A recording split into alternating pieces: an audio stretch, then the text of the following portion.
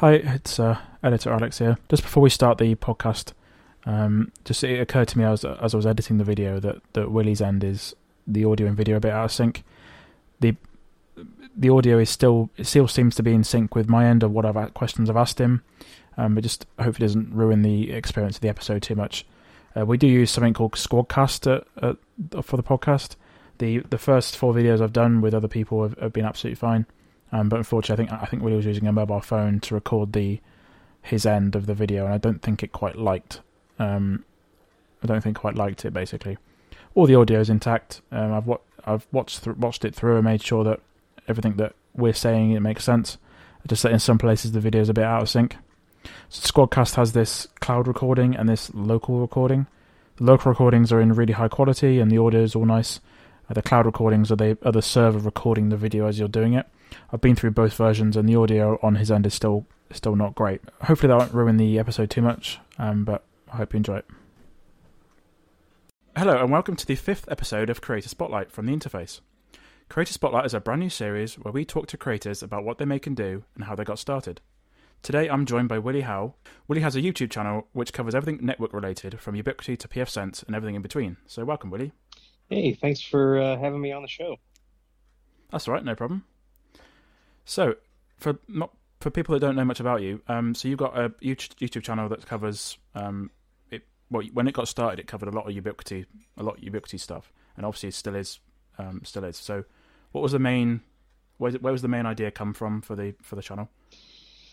So I think it was, back in 2015, maybe a little earlier than that. I'd have to go back and check, but I'd started using a lot of Ubiquiti products.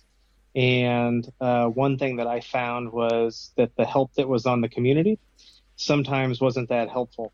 And so I thought, you know what, why don't I just record, videos of how to set this stuff up and then put it out there. And my very first videos, which I still get comments on, the computer I started with was like an i3 with like 4 gigs of RAM and a spinning disk. I mean, it was I was doing basically writing papers on it, watching a couple of YouTube videos and things like that. So I didn't really have a lot of processing power at the time or video editing capability. And depending on who you ask, my edits still aren't that great. But I started with no sound. It was me and a notepad. And in the notepad, I would type, exactly what I was saying. And you can go back and look at the comments. Like somebody, I think I left a comment up there. One of them, they're like, "What are you, stupid? Like you can't talk." Like I troubleshot my computer for an hour and then find out there's no audio. So one of these days it's on my list to go back and redo those first few videos. But and it kind of just grew from there, right? People would request videos and then I started getting emails. People were like, "Hey, do you do consulting?" And then I had a couple other YouTubers reach out and be like, "You should really do consulting," and da da da. And it really took on a life of its own. It was nothing really that I ever planned to do. There was no, I have other small businesses in my area, because I do consulting besides the YouTube and besides my regular gig.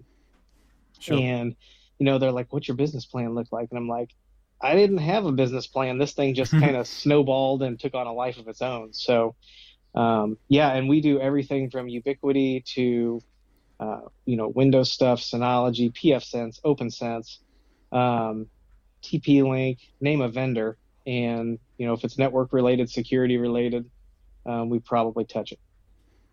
Yeah, definitely. I had last week I had Chris from Crosstalk Solutions on the show, and the way it got started is very, very similar. It's sort of, I think Chris said he got made redundant and had to start the YouTube channel. Well, it was one of the ideas he had, as well as doing other bits, and it sort of snowballed from there. So it sounds like the guests I've had on so far that are very similar background. It seems like a very similar way it got started, which is interesting. So and it is interesting, right? If you think about, so obviously the other 3 guests, I know all 3 of your previous guests.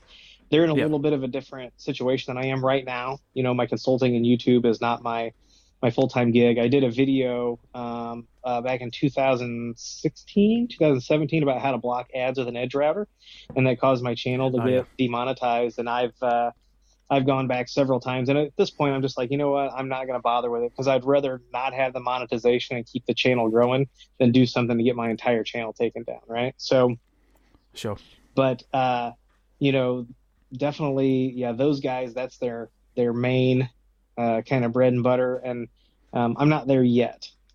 So, but if you would have told me that in 2016, 2017, that people could start a YouTube channel and create a career out of it, I would have told you were crazy, but there's a lot of people that are doing it. And I think that especially the 4 creators, myself and Chris and Cody and Tom, I think we fill a pretty good niche, and I see more and more people.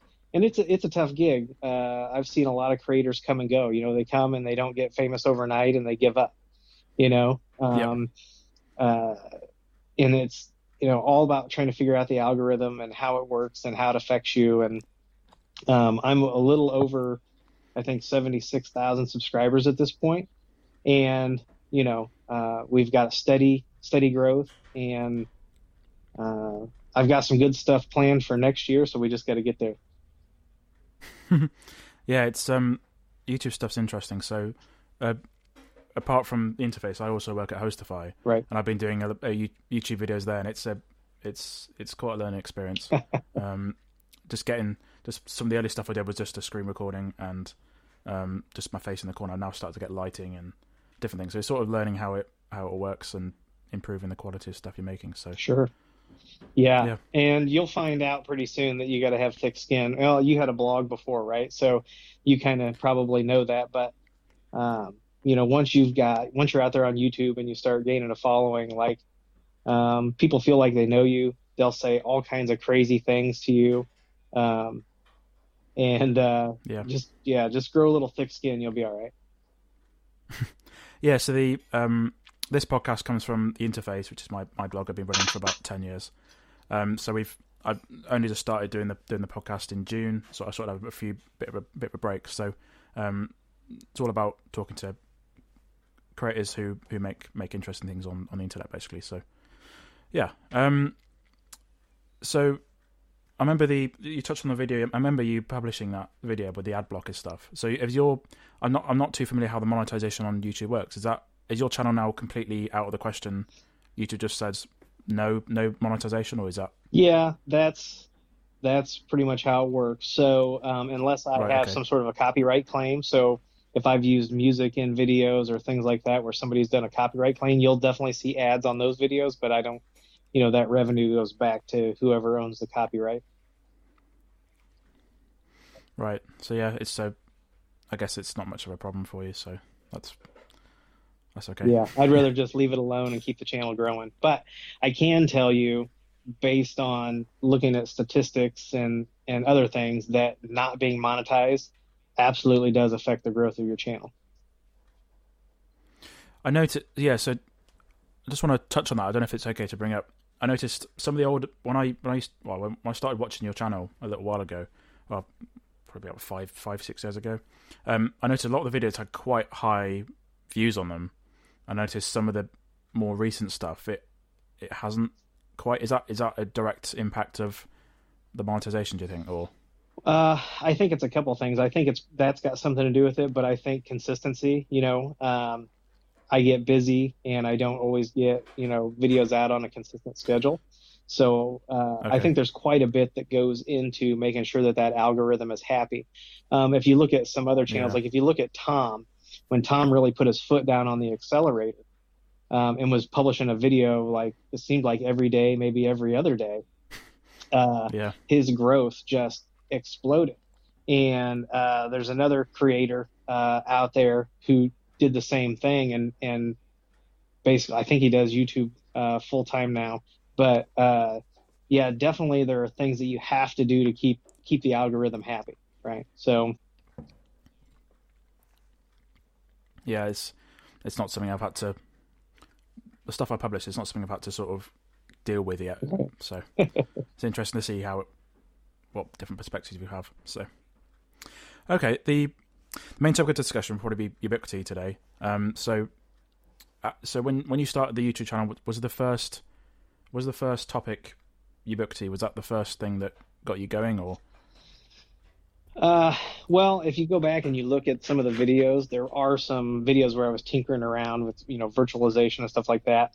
And, I kind of knew that YouTube was gonna be something, I was out there looking for things, other people were out there looking for things.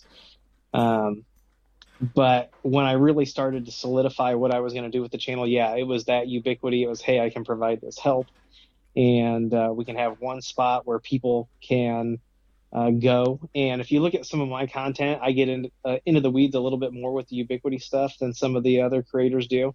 And so that's kind of my bread and butter. It's not uncommon for other creators to refer people to me once the configuration starts to get a little complicated. Yeah, definitely. I mean, if there's a new product released, most people just cover the new features or the overview, but there's very little with a lot of things in IT. There's very little coverage of really in-depth configuration. Right. It's something it's good to have out there, really. So definitely, yeah. The Ubiquity stuff. I discussed this with Chris. The explosion of interest has gone up immensely recently. I remember when I first got into Ubiquity 7 years ago when I used to work at a WISP, and the general knowledge of the company wasn't that large. Like the few people that worked there with me, we knew about the company, but there wasn't really a mass interest in it like there is now. It's just over the years, it's just, I don't know where it's come from. It's just a massive interest in high quality and like enterprise networking for your house and all the other stuff they've launched since then. So yeah, it's definitely, you're right. It's interesting. So how I actually started using them was I needed a link, wireless link, point to point, that was through a bunch of trees, like literally through trees. Yeah. And I found their 900 megahertz product, yeah. configured it, and I was delivering, literally to this last mile situation through trees, literally a radio sitting behind a tree, shooting through trees, and getting like, if you go back and look at that video, I think it's like 10 megs or something like that. But that was kind of, we did that, and then I'm like, oh, they make access points, and then they came out with the edge routers, and I think they're, and people always give them a hard time, right, for starting a product and then dropping it. But when you're as agile as they are, for as big as they are, and there's other companies in that niche as well, but they seem to do that, right? Like put something out, okay, this isn't going to work, drop it. For example, if you're looking at the access control stuff, the little module that you mount outside, that is a front row camera, and I don't know if you remember when the front row cameras were out. It was the necklace, the GoPro competitor. I don't think they were ever serious about being a GoPro competitor, right? I think they put that product out. They wanted to get it out there into people's hands, and they wanted to battle test it and see what kind of problems they were going to have, see how it was going to act in different environments. And then once they had that information, then they took it and they, basically made this outdoor, access control module. Of course, MFi. I know people that are still running MFi products, and I'm like, look, like the last version of that software has got a bad version of Drop Bear. Like you can't have this in a network where you have to have any type of security, but now we've got Connect, which is, where they kind of picked up the pieces and are trying to reinvent that wheel. So, and they, whether a product is going to survive or not, like Talk, they had tried Unify Talk before. And it kind of went, went a little, dark for a little while and then came back.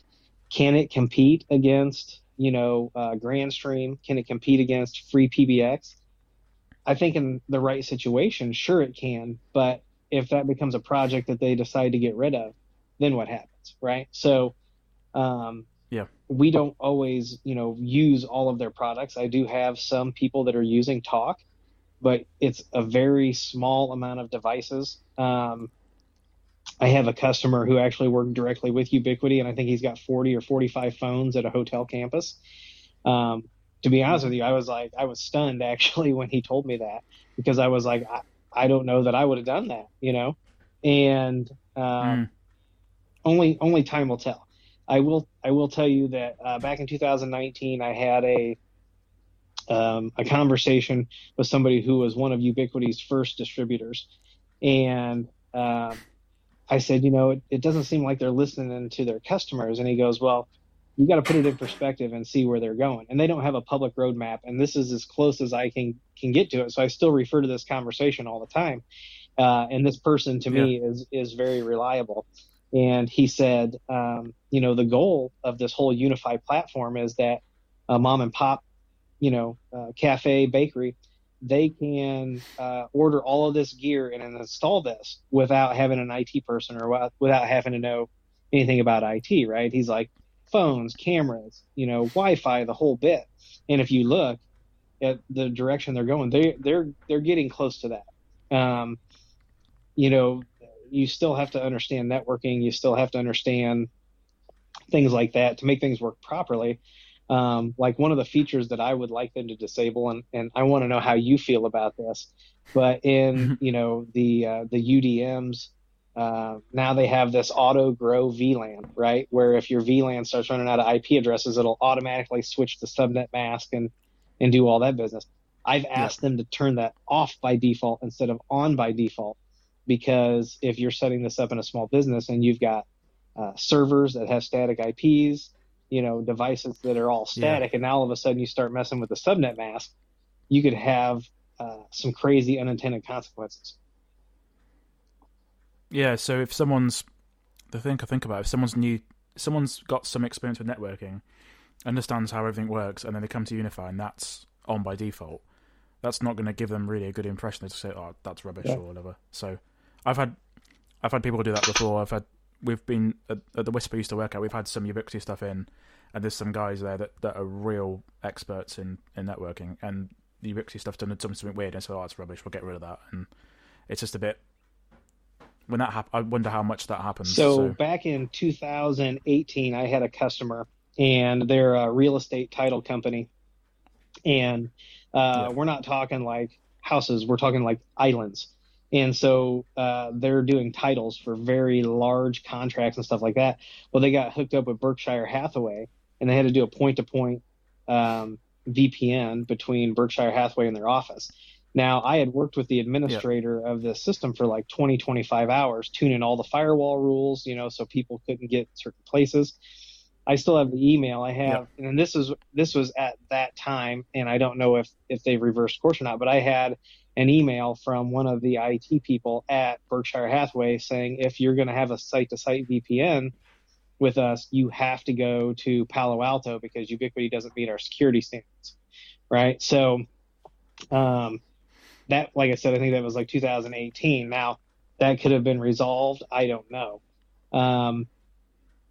There is something to be said when you need high assurance, for being able to pick up the phone and talk to people.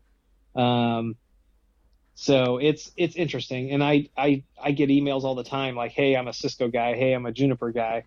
I can do this on Cisco and Juniper, but this Ubiquity thing, I don't know why they do it the way they do it. Another example of that is that, and so this is like, I think this is peering into that objective of Ubiquity trying to make it so that people don't need necessarily to get somebody with some IT skills to set this stuff up. And that's, when you create a VLAN, whether it has an interface on a UDM or a USG, or whether it's just a VLAN only, it propagates that as tagged to all switch ports, to all unified switch ports. And that's typically, from a security standpoint, that's typically not what we're trying to achieve, right? We want a finer grain control over those things. And so some of those things that they're doing to make it easier for people, I think they get a bad rap from people who've been in the industry a while because they do those things. And I don't know how they overcome that, besides actually give us a public roadmap and give us a statement, an official statement saying this is why we do it. Yeah, that would be quite helpful. that's what I always assumed that was the goal. Like, make it more simple for people to use. But it's interesting that is actually what it is, and it makes a lot of sense that why they do things the way they do it. Like you mentioned VLANs, like the way you add a VLAN on Unify, if you know how to use VLANs on other switches and things, and edge routers as well, edge switches, the whole process on Unify is completely backward. I remember when I was learning how to do it, I had to go and watch a video, I think it was from Chris actually, on how to actually do it in Unify. It's just like, oh well, okay, that's a bit weird. But once you know it, it's fine. But and I actually find it simpler because they always say ask a lazy person to do something because they'll figure out the shortest way to do it. And so like if you're just looking to create a bunch of VLANs and get it done, that does it, right? But then it leaves the security stuff on the other side. Whereas with an edge switch, you add the VLAN and it's like, okay, what now? And you have to go in manually tag or untag or so yeah, I see them definitely they are definitely heading towards that. Now how close they are, I don't know. I don't have any insight into the company, into the roadmap any more than anyone else that you've talked to, but every time they do a big update, they are closer and closer to that. I know. I think I can't remember what. I think it was 7.3. I think for Unify, the amount of stuff in there now, it's just I can't exactly remember what the stuff they added, but there's a lot of stuff in there. Which, oh great, that's what we've been asking for. That's what we've been asking for. It's getting closer and closer, as you said. Yeah. Yeah. And other products like I've been playing with the UDR, the little this one, and that's the price point. That's perfect for what the example you said, but in playing with it, you can see how limited it is. But that's someone who's not so used to the Unify stuff isn't going to see how limited that is. They're just going to see, oh, okay, that's quite cool. It's got Peary on it. It's got a little screen, but it is when you're used to other Unify stuff, it is quite slow. It's quite limited. But when you think about so all of the comments that I get on my videos, they're like, people are like, oh, I got a gigabit internet connection and it can't do this. Like the people that are being the most vocal, I think, about especially like the UDR, the Unified Dream Router, the people that are being the most vocal about some of the they are. Yeah. I think there are less of those users. They're just louder, right? So like a normal user that wants that all-in-one device and they've got a 100 meg internet connection or 300 or maybe even a gigabit, right? But they're not the type of user that's studying exactly how much throughput they've got. They're buying this device because it fills their needs, and they're not worried about all that, the extra stuff. No, and also I think what people fail to understand is that not everyone has a gigabit just because you do. Yeah, like I live in the countryside. We've only just got. I think last year we had upgraded from quite slow ADSL internet to the Wisp before I left, and it's only 50 meg, but it's like night and day compared to other stuff, and that's what everyone else is on. So, and the equipment that's out there is more than capable of doing that. So. And Ubiquity, you can definitely see a little bit of that Apple influence. Robert Parra came from Apple, and you can see it in the aesthetics, and they are good looking devices. The packaging, I know people go back and forth on the packaging because you'll get a device and it'll have a really nice package, and then you get the next one and it's a cardboard box, and so, but you can definitely see that Apple influence, and I do think they're on that same path.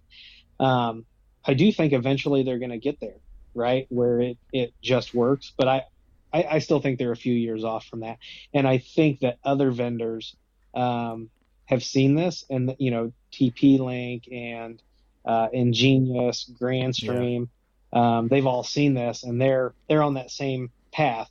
The thing is, Ubiquity's got a head start on them, right, a couple of years. So I see the competition getting more fierce, but I think they're far enough ahead that they're probably going to be okay, unless they do something just crazy. Yeah. They're still going to attract new users.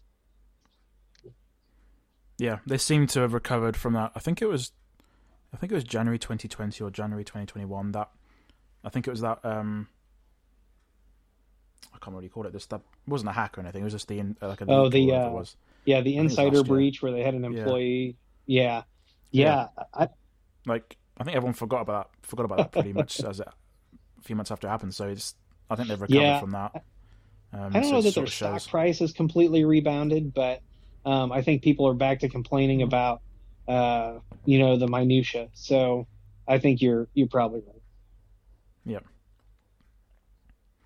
yeah. And also on the packaging front as well, I noticed that when you buy a AP that's a single AP, that packaging is perfect and it's all nice and presented. But if you get a 5-box, then it's more.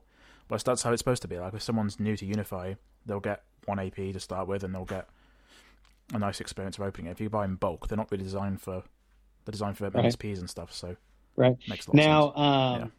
it's been a minute since since I've purchased a single AP. Are they still sending PoE adapters in the single units?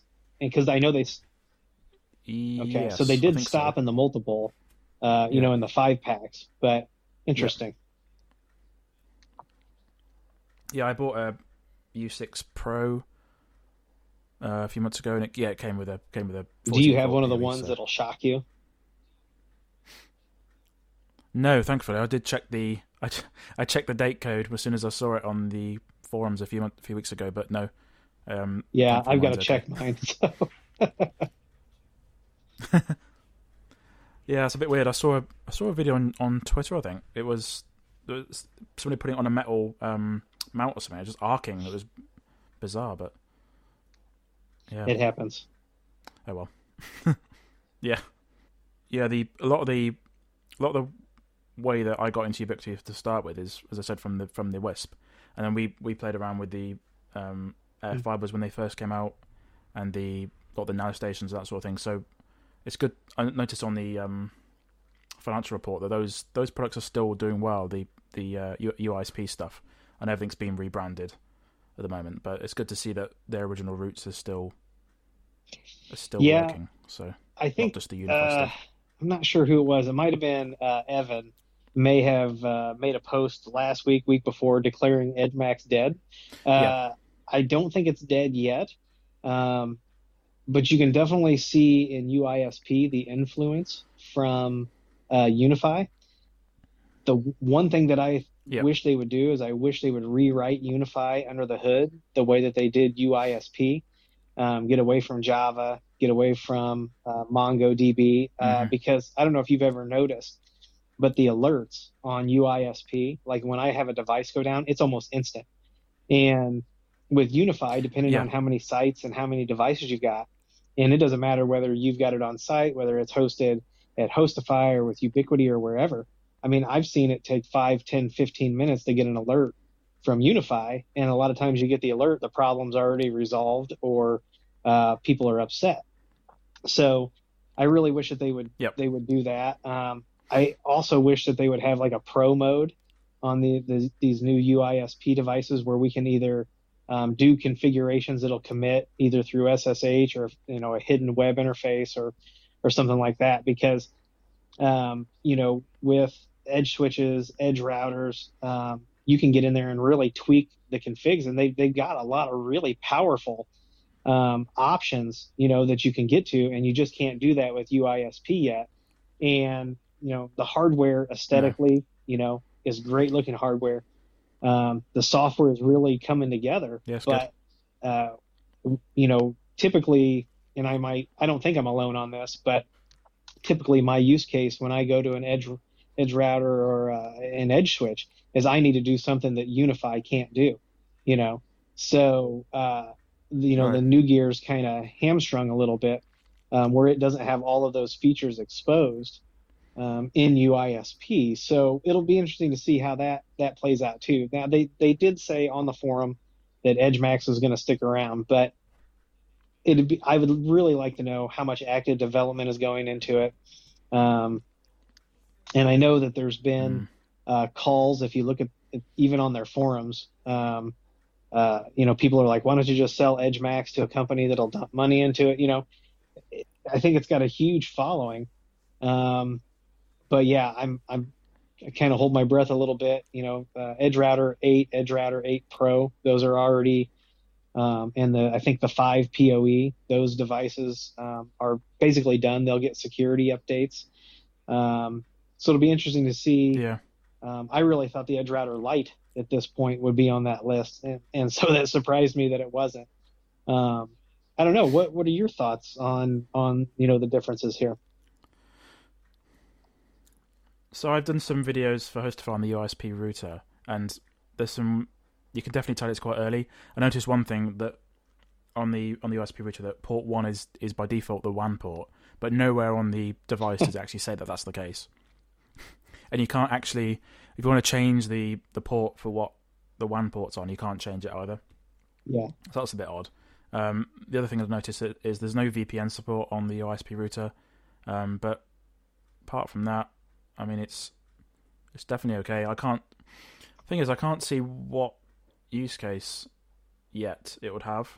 Like I noticed that the marketing stuff is all for WISPs and that sort of area, but I can't really see myself. I couldn't see a WISP using the USB router. I don't think, right. Not just yet, anyway. Yeah, I think. But the USB switch, definitely. I support a lot of small ISPs, and a lot of them are born out of a need, right, for this last mile connectivity. And so they'll get a hold of us because they need help fixing their network, and or they want to make sure that they're doing it appropriately. Yeah. I think if they do it right, those types of users, they'll do right by those types of users. But I hope that they don't forget those users that got them where they're at. You know what I mean? So. Yeah.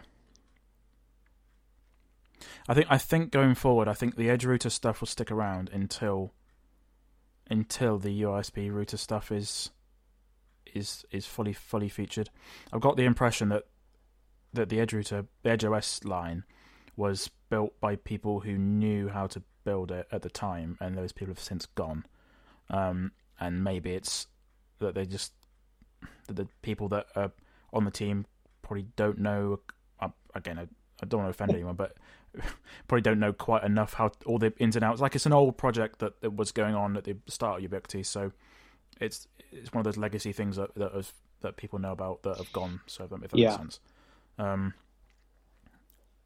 maybe that the underlying OS on it isn't quite as modern as they want it to be. So I think the USB stuff will be interesting going forward. They've got some stuff coming up. They've got like power UPS solutions. They've got new switches and things. So it'd be interesting to see what things they can offer. Well, and the one thing that I'm really excited about is if you look at that UISP video, and this device I don't even think is available in EA yet, and I think we'll probably have to be careful talking about it. But in that video, they show one of their new radios. It's basically a mesh backhaul WISP radio. Right, so you can come in and put this on a pole and then create a mesh to other small pops in the area. I mean, if they do it right, they could. I mean, because we've been kind of doing it. I've got a customer out in Lehigh, Utah, and he delivers everything via air fiber into a neighborhood, and then he's taken the MikroTik 60 gigahertz product and basically made a 360-degree array of those radios, and then blankets a neighborhood as much as he can with the 60 gigahertz.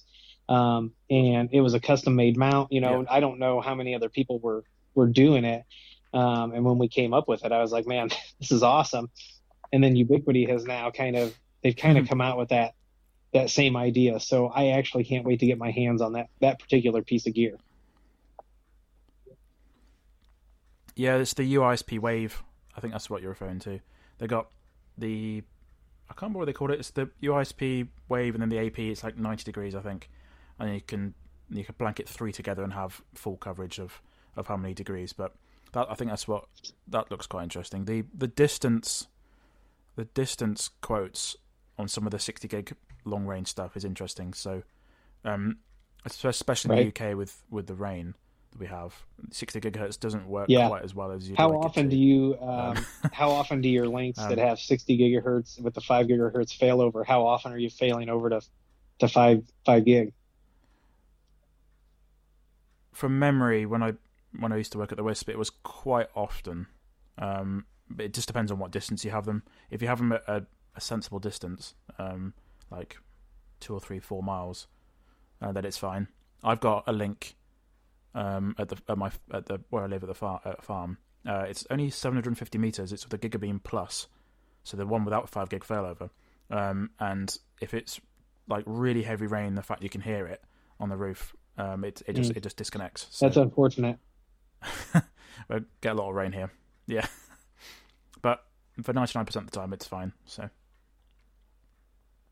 they've got quite a lot of new point-to-multipoint products out for Wisps now. They've got the LTU, which was really hyped for what I remember. They previewed it at Whisperpalooza a while ago and said this is going to be our new platform going forward. I don't know if I've seen enough development on it. I'm not sure, but and I have to wonder if the new wave and the 60 gigahertz stuff is actually going to replace that.